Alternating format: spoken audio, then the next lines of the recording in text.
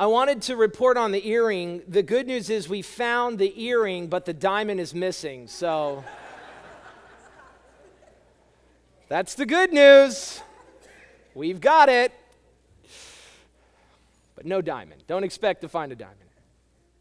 It's like the guy who went to the store, called the store and says, yes, he called the store up. He said, I left my wallet there. And the guy said, yeah, are you John Smith? He said, yeah. He said, listen, we found your wallet, but the $150 that was in it isn't there anymore.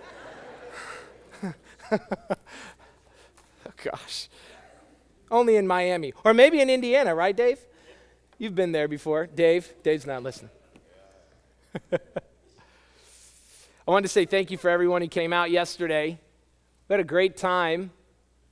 It really came together well, and what I was so excited about was the spirit just of everyone who was there, the eagerness to serve and to really become the church that God wants us to be. So that was a really exciting day. If you have your Bibles, you can turn in them to 1 Corinthians 15. Look at verse 12 through 19. That's going to be at least our main passage for the day. We're going to get there eventually. You should always be concerned when a pastor says we'll get to the Bible eventually. But in this case, it's okay. The next 2 weeks I wanted to take, and I wanted to break into two parts.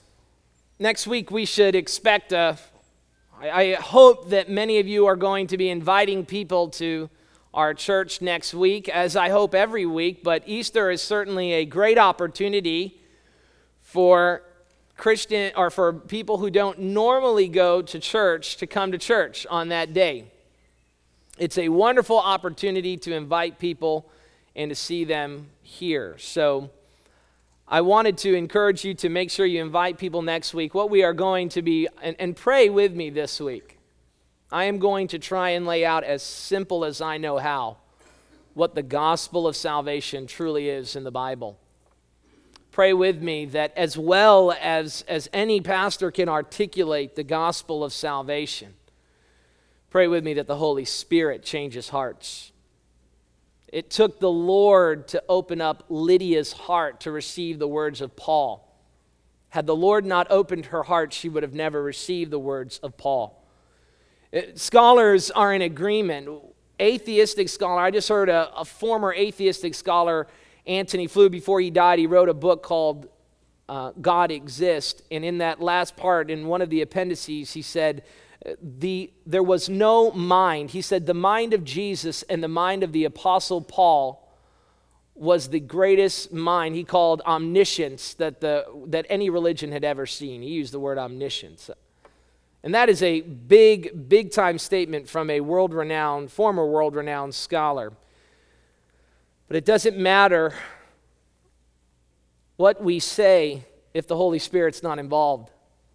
And in our witness and in our opportunity this week and in this season of Easter, take this time to pray that the Holy Spirit would change hearts. See yourself as the tool. Remember what Paul said. There are some who sow and others who water, but the only thing we can do is sit and watch, right? It is God who gives the growth. We pray for trees that grow and bear fruit, and that's in God's hands. But you have a job to do. So that is our challenge this week. Let's invite people to church. Let's offer an opportunity to explain the gospel.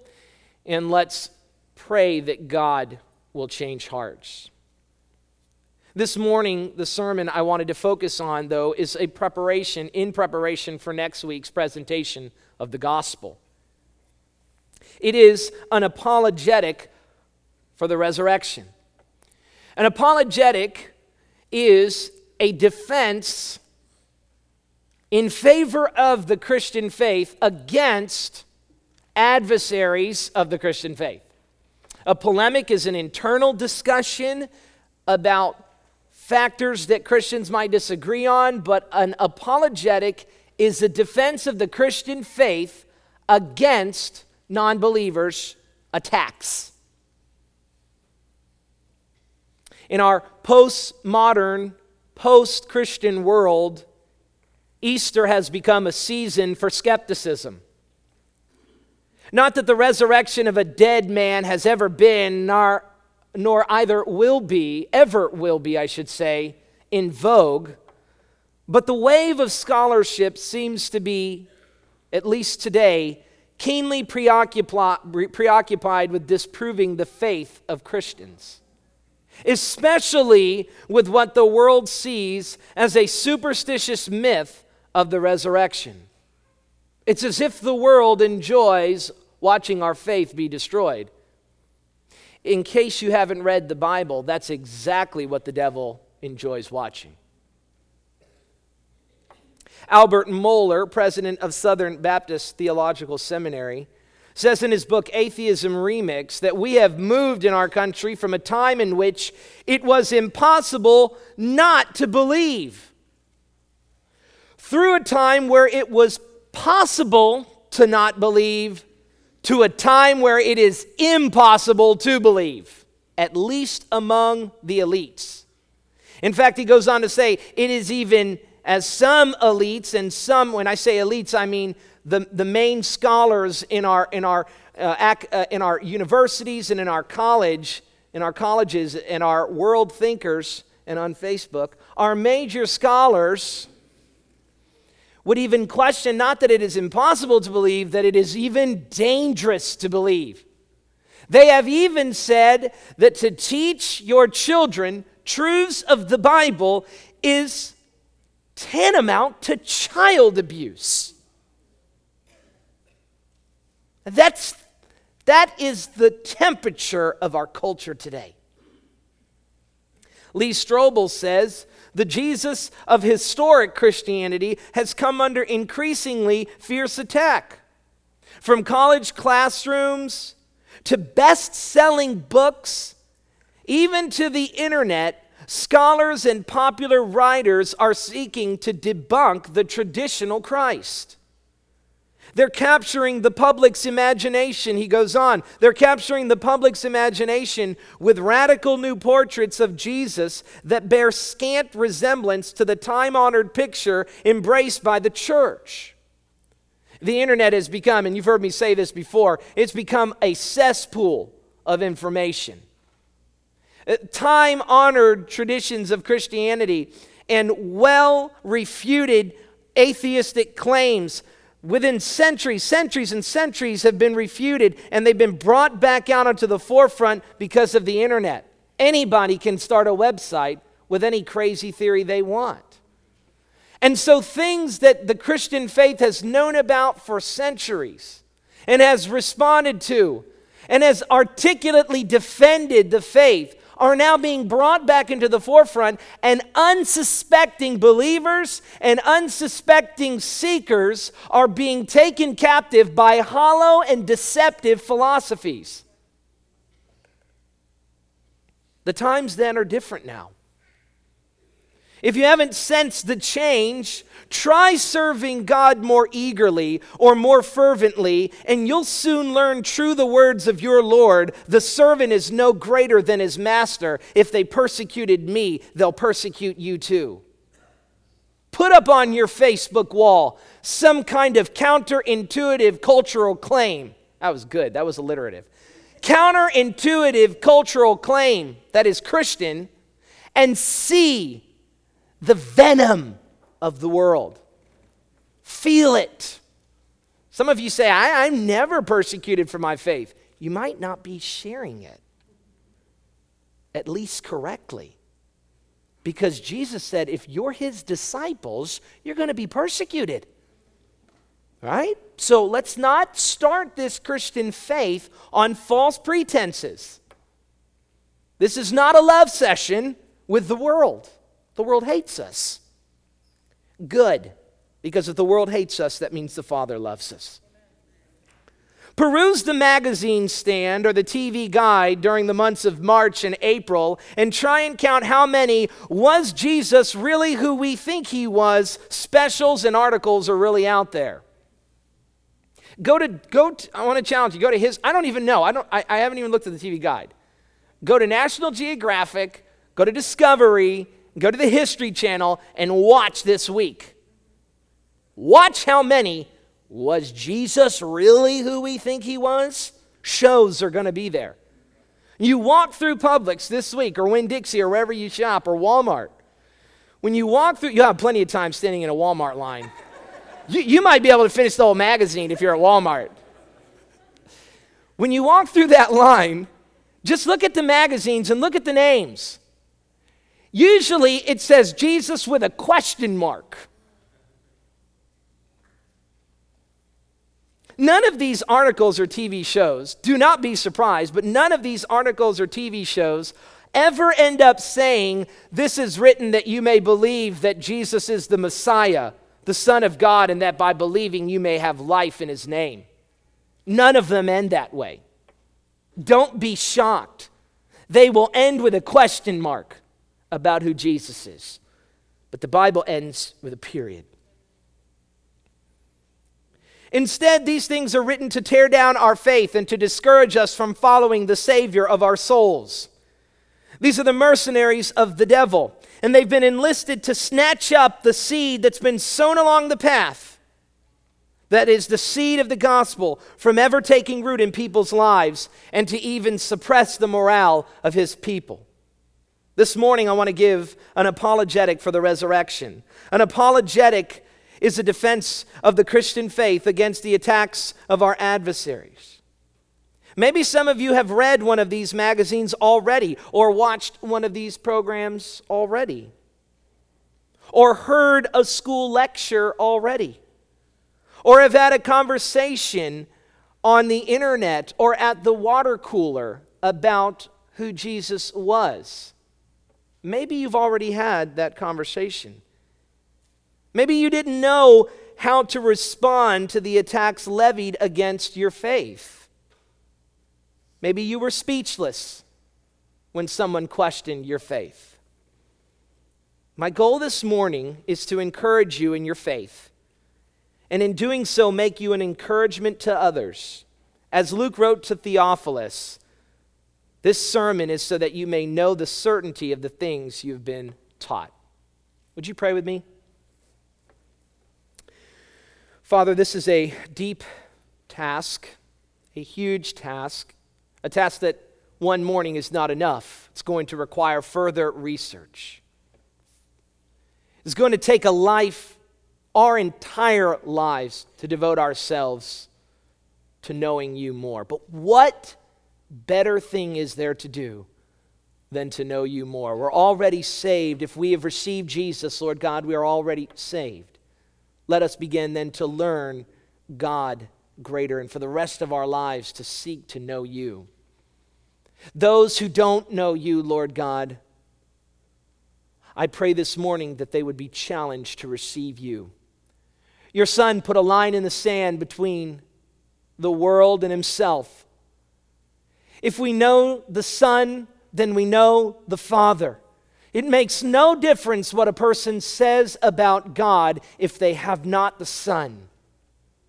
Lord Jesus, let Northwest Baptist Church be a church that proclaims the exclusivity of the Son, so that we might too have the Father and the Spirit. We pray these things in Jesus' name. Amen. I want to say before I get started that this is not an exhaustive look at all of these different attacks and these topics. There are many books out there. Anything written by Lee Strobel, I would recommend. His Case for books. Lee Strobel, that's Leestrobel. His Case for Faith, Case for Christ, Case for a Creator, Case for the Real Jesus, especially that one, The Case for the Real Jesus. I highly recommend. They're introductory level books. And for those of you who have iPads, you could have it in 5 seconds if you wanted. But I strongly encourage you to read up on these topics. Christian, don't miss the opportunity you have this week. I want to talk this morning about 4 common attacks on Jesus that you're going to see during this Easter season. You're going to see an attack on his existence. You're going to see an attack on his word. You're going to see an attack on his deeds, and finally, you're going to see an attack on his resurrection. Let's look first at the attack against his existence. Believe it or not, that is a real attack. Some have tried to attack the very notion that Jesus was a real historical person. I have heard people say this. When I found out that, this is true, when I found out that Santa Claus wasn't real, I wondered if everything that I had heard about Jesus was the exact same way. Wow. Jesus and Santa Claus? You say, do people really think that Jesus is like a leprechaun or like Santa Claus or like a unicorn or like Bigfoot? New York Times best-selling author Richard Dawkins, in his best-selling book, The God Delusion, says this: it is possible to mount a serious, though not widely supported, historical case that Jesus never lived at all, as has been done by, among others, Professor G.A. Wells of the University of London in a number of books, including Did Jesus Ever Exist? So he is saying it is possible to question whether Jesus was ever a historical figure. That there was a man named Jesus of Nazareth, and that he really walked this earth the way Abe Lincoln walked this earth, the way that Napoleon walked this earth. He is questioning that Jesus is not like those men, but he's more in line with leprechauns and fairies and unicorns. One Christian scholar even adds to this. He says, and supports the claim that some people question his existence. He says, when it comes to evaluating Jesus, popular Christian apologists often appeal to what they call the triad option proposed by C.S. Lewis half a century ago. C.S. Lewis famously said in a list of, in his book, Mere Christianity, that Jesus, you have to make up your mind on one of three things about Jesus: that he's either liar, lunatic, or Lord. Craig Evans, Christian scholar who you are probably going to see on some of these shows this week if you watch him, who I support and love very much, says there's actually a fourth option today, and that is legend. Was Jesus a legend? Not real, kind of like King Arthur. So we have to answer this question for ourselves, especially: do we believe in a historical Jesus?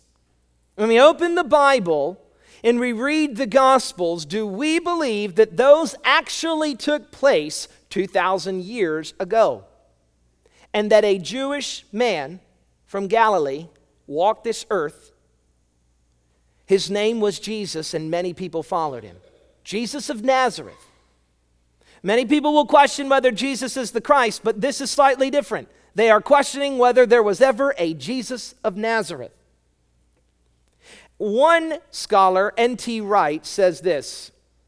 He says, the evidence for Jesus is so massive that as a historian, I want to say that we've got almost as much good evidence for Jesus as for anyone in the ancient world.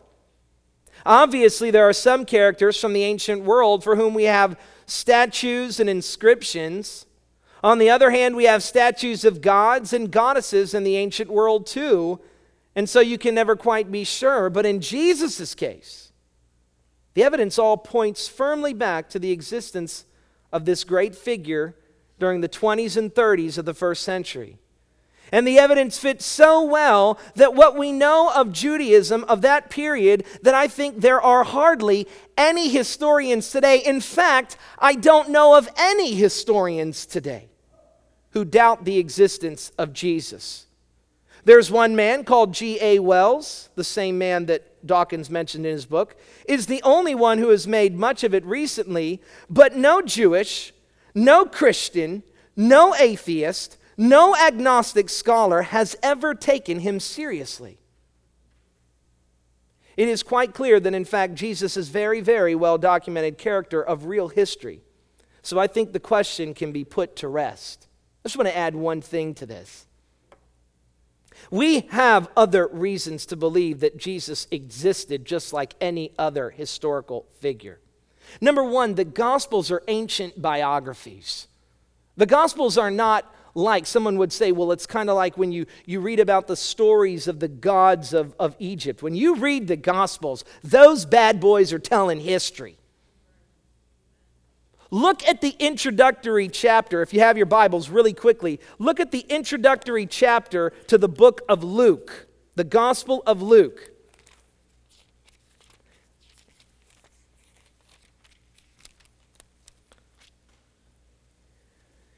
And you tell me if Luke's trying to tell you a fairy tale about a man.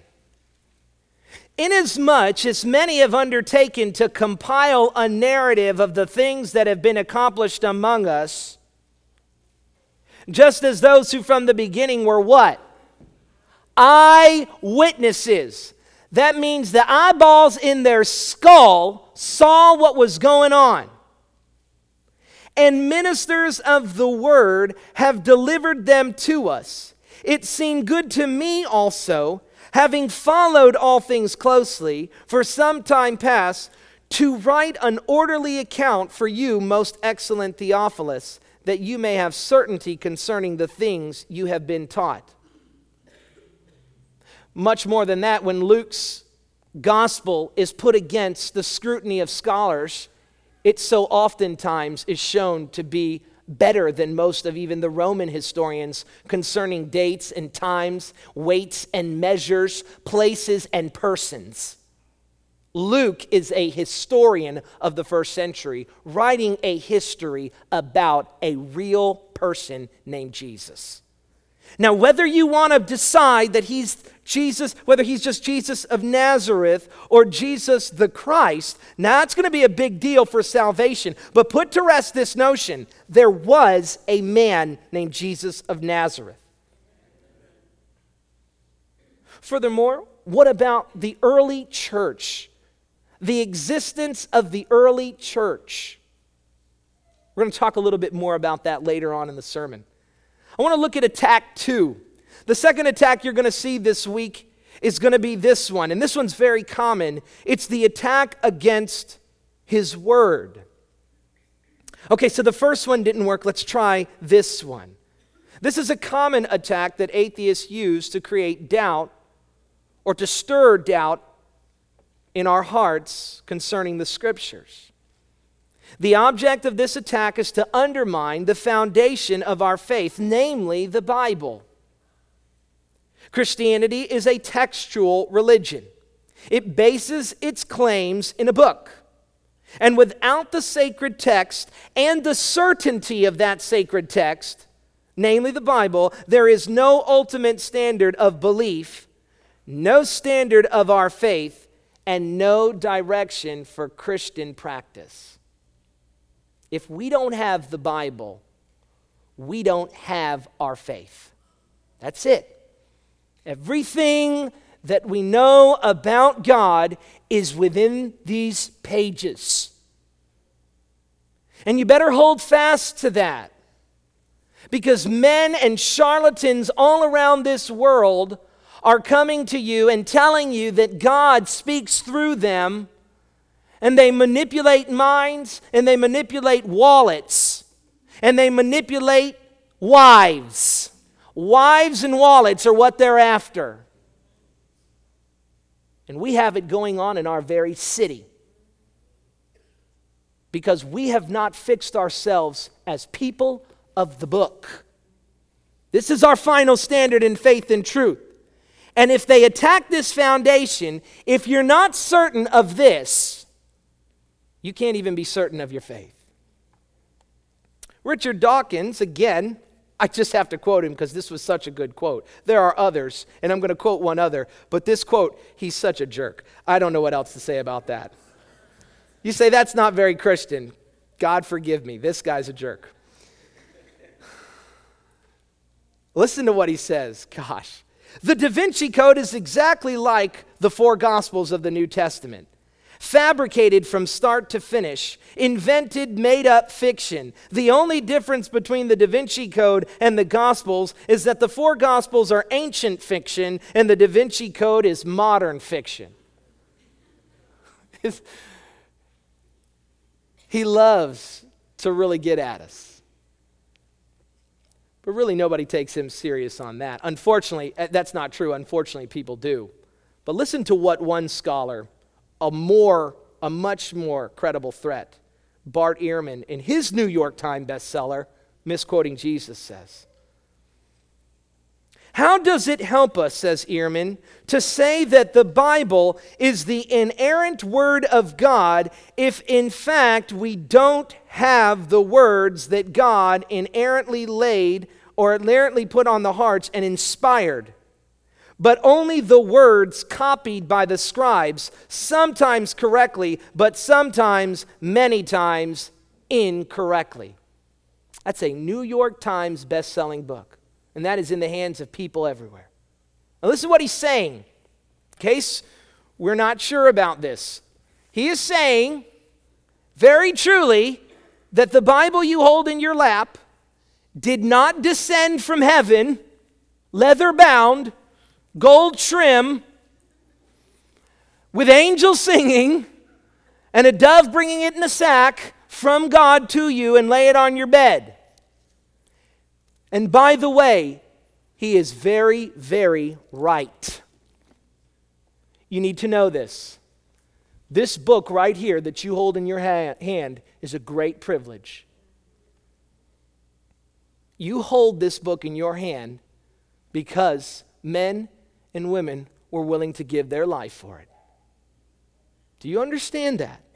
Next time someone says to you, the Bible was written by men and translated by men, you say, yes, it was. Praise God. How could a man knowingly go and have this book translated into the lingua franca, knowing that if it gets found out that this book is being printed, he will lose his hands and his eyeballs? Who would do that? This is a book translated by men. Praise God. And their blood is on every page. The very fact that you and I sit in this church house in the year of our Lord 2016 and speak a common language is due to the belief that people should have this book in their hands. And that was by men. Do not overlook that great sacrifice that they made to get you this book. Wycliffe was burned at the stake for getting this book to us. So if this is the question, that the book you have cannot be trusted, now what do we do with our faith? So go back to our attack. That what you have cannot be trusted. When you open up the book and you read, in the beginning, God created the heavens and the earth, he is saying that those words are not always trustworthy. I want to respond using Daniel Wallace's response to this one attack. This is a fabulous man.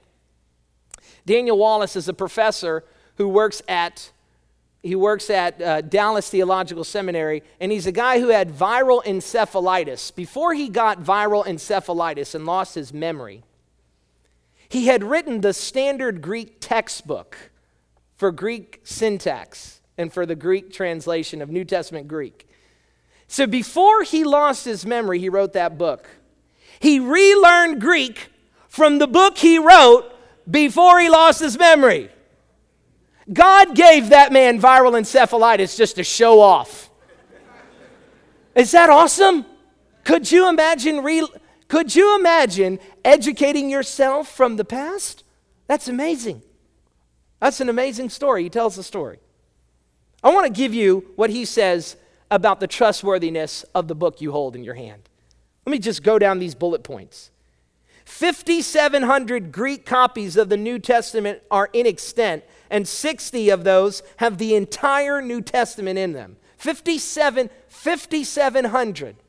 When we were in Ireland last year or 2 years ago, Ireland has a very prominent library there called the Chester Beatty Library. Chester Beatty was an antiquities collector, and he came across some of these ancient texts, and he has one of the oldest collection of books of the Bible. And I got to sit there, and when you walk into this room, it's dark. It's very dark. It was kind of warm, and there were these nice lights, and there's this Gregorian chant, and it really creates a holy experience as you sit there and you look at these pieces of parchment that date from the 2nd century that say, right there in an English translation next to it, because I can barely read Greek, especially Greek that is 2,000 years old, on a piece of paper that's basically an old napkin that they found in a trash heap, reading the very words that you and I have today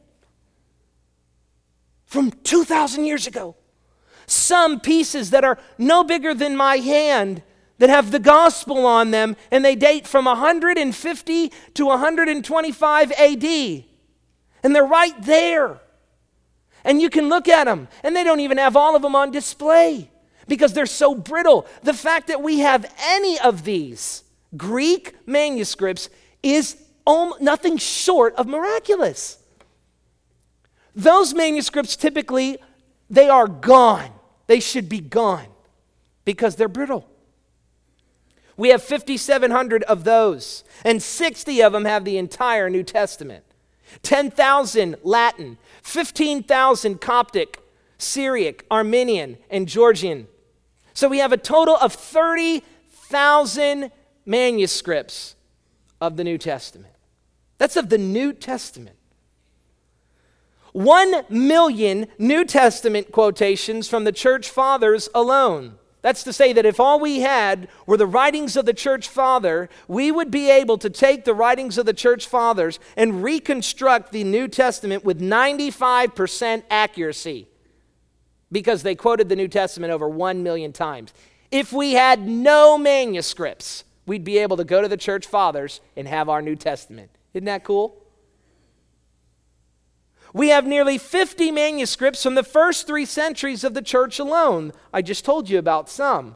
Some that may date as early as the 1st century.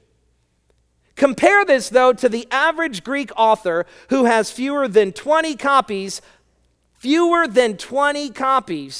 of his work still in existence, and they come no sooner than 500 to 1,000 years later. Yet when you go into your Greek class at FIU and you open up Iliad and the Odyssey, no one questions whether you can trust it.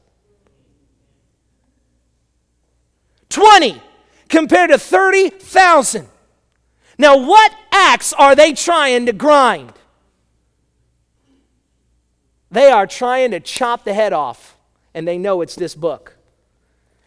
Well, then they say, well, okay, so we've got all these manuscripts, Bart will say, but you've got variants. You've got variations in them. And he says in his book, you got about between 200 to 400,000 variations. Well, Wallace responds. Here's Wallace's response to the variations. Word placement and spelling are by far and away the most common variants. In fact, 70 to 80% of those alleged 400,000 variations are textual variants that are spelling difference that can't even be translated into English and have zero impact on meaning. So 80% of 400,000. I think that's 300,000? No, it's less, right? 275, 250. I'm a pastor, not a mathematician. Where are my mathematicians? What's 80% of 400,000, Miss White? 320,000, yes.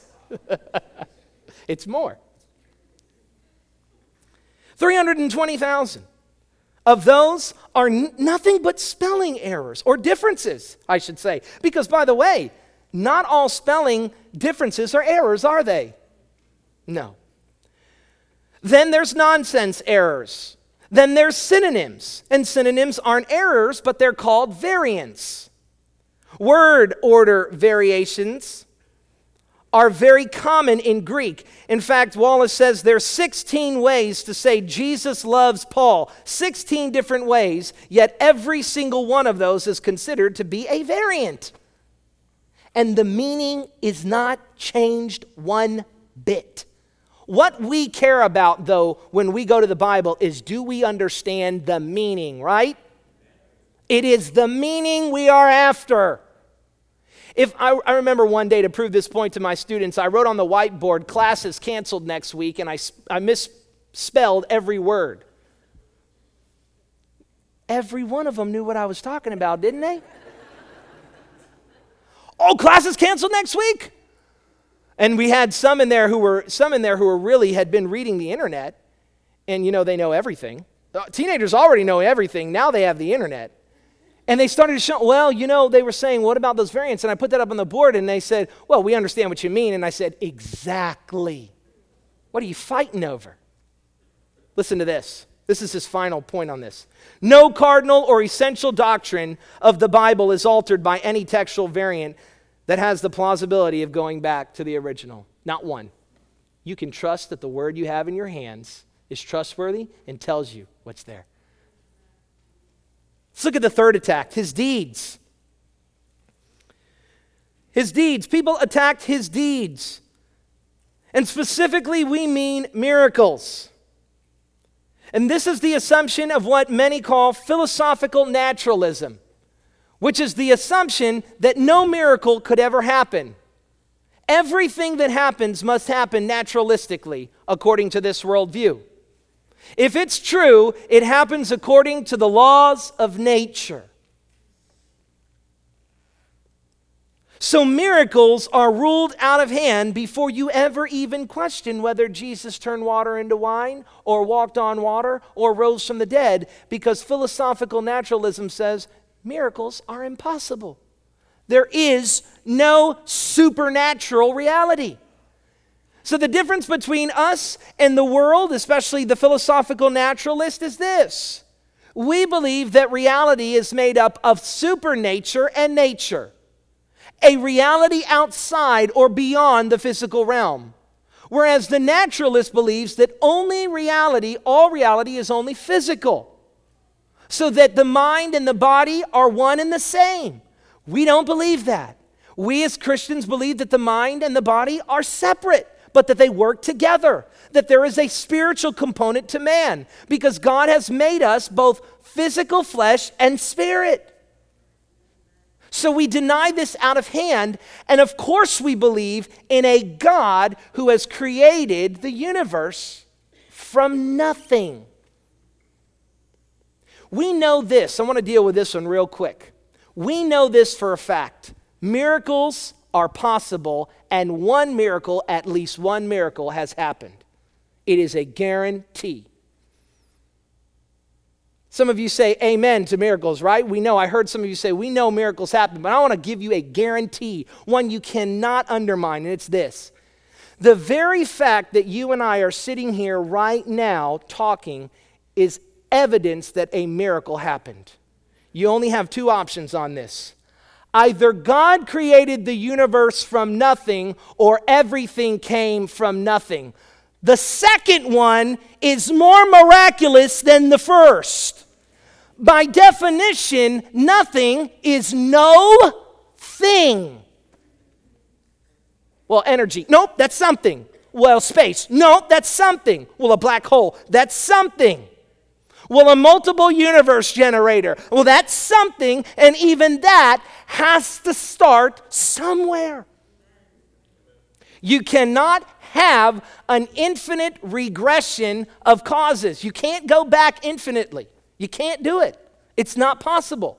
You can go forward infinitely, but not backwards. So when we walk this walk all the way back to the beginning of the universe, whether it's 6,000 years or 4,000 years or 4 billion years or 20 billion years, when we get all the way back there, whatever the time frame is on the other side of it, in the beginning, God created the heavens and the earth. You got to choose one or the other. You don't get an option. Either God made everything from nothing, or this all happened from nothing. So we know for a fact miracles happen. But the last attack is the big one. The first three attacks are foundational, and that's why they're important. If any of the first three attacks are successful, there could be no sense in even looking at the fourth, which is the attack against his resurrection.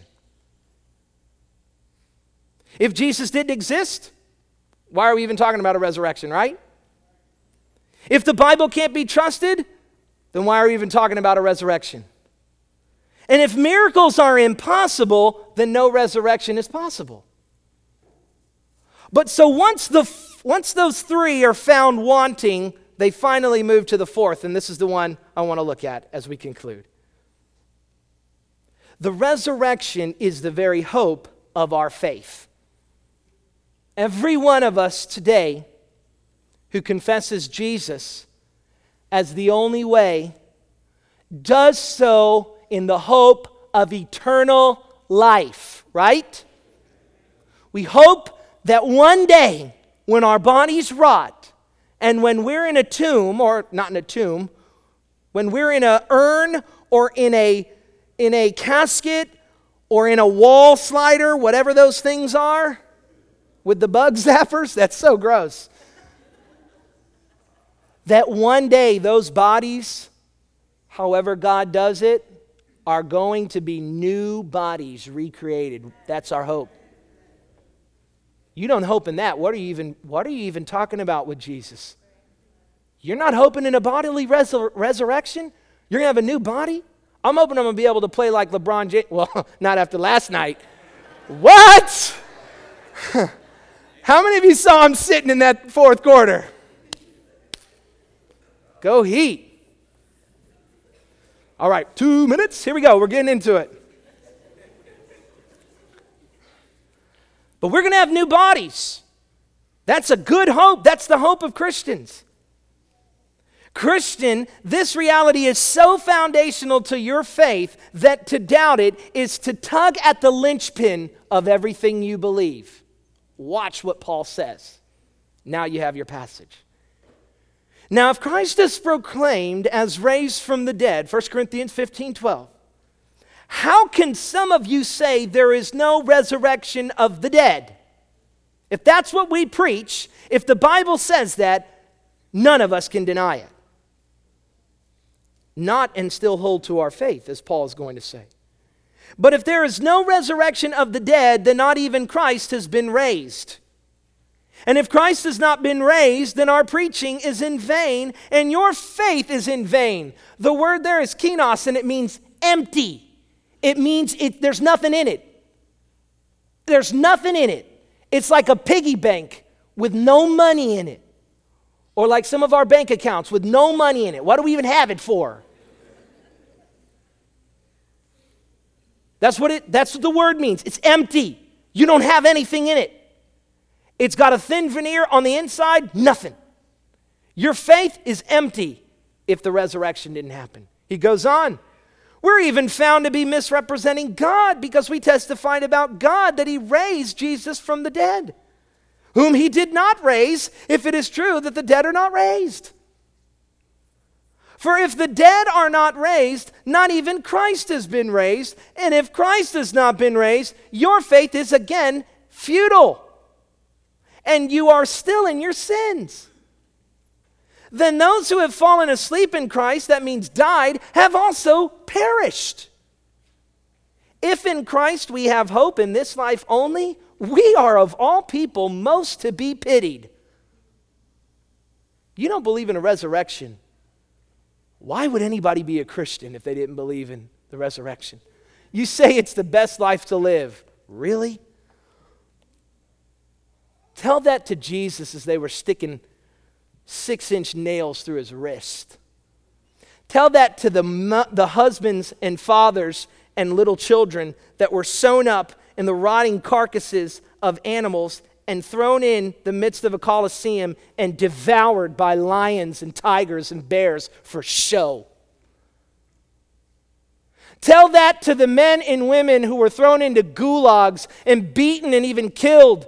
And they were completely mistreated, losing eyesight, even losing their eyes and hands and mutilated, all for the sake of Christ. This ain't the best way to live. If there's no resurrection, we're above all men to be pitied. Because we've given our life to a man who didn't raise. That's how serious this challenge is. I want to look really quickly. Here's why we can believe in the resurrection. And I'm going along the line of William Lane Craig's main arguments. Really quickly. Number one, there was an empty tomb. Matthew 28:12. No one can deny this. It says, and when they assembled with the elders and had taken counsel, they gave a sufficient sum of money to the soldiers and said, tell people his disciples came by night and stole him away while we were asleep. Why would the adversaries of the disciples say that the disciples stole the body if the tomb wasn't empty? So we all got to have that in agreement. There was an empty tomb. And next week when we celebrate it, we know why. But nobody can deny an empty tomb. Furthermore, this is easily thwarted by simply saying, just go to the tomb where we laid him. Maybe they went to the wrong tomb. No, they knew where it was. Everyone knew where it was. So that won't work.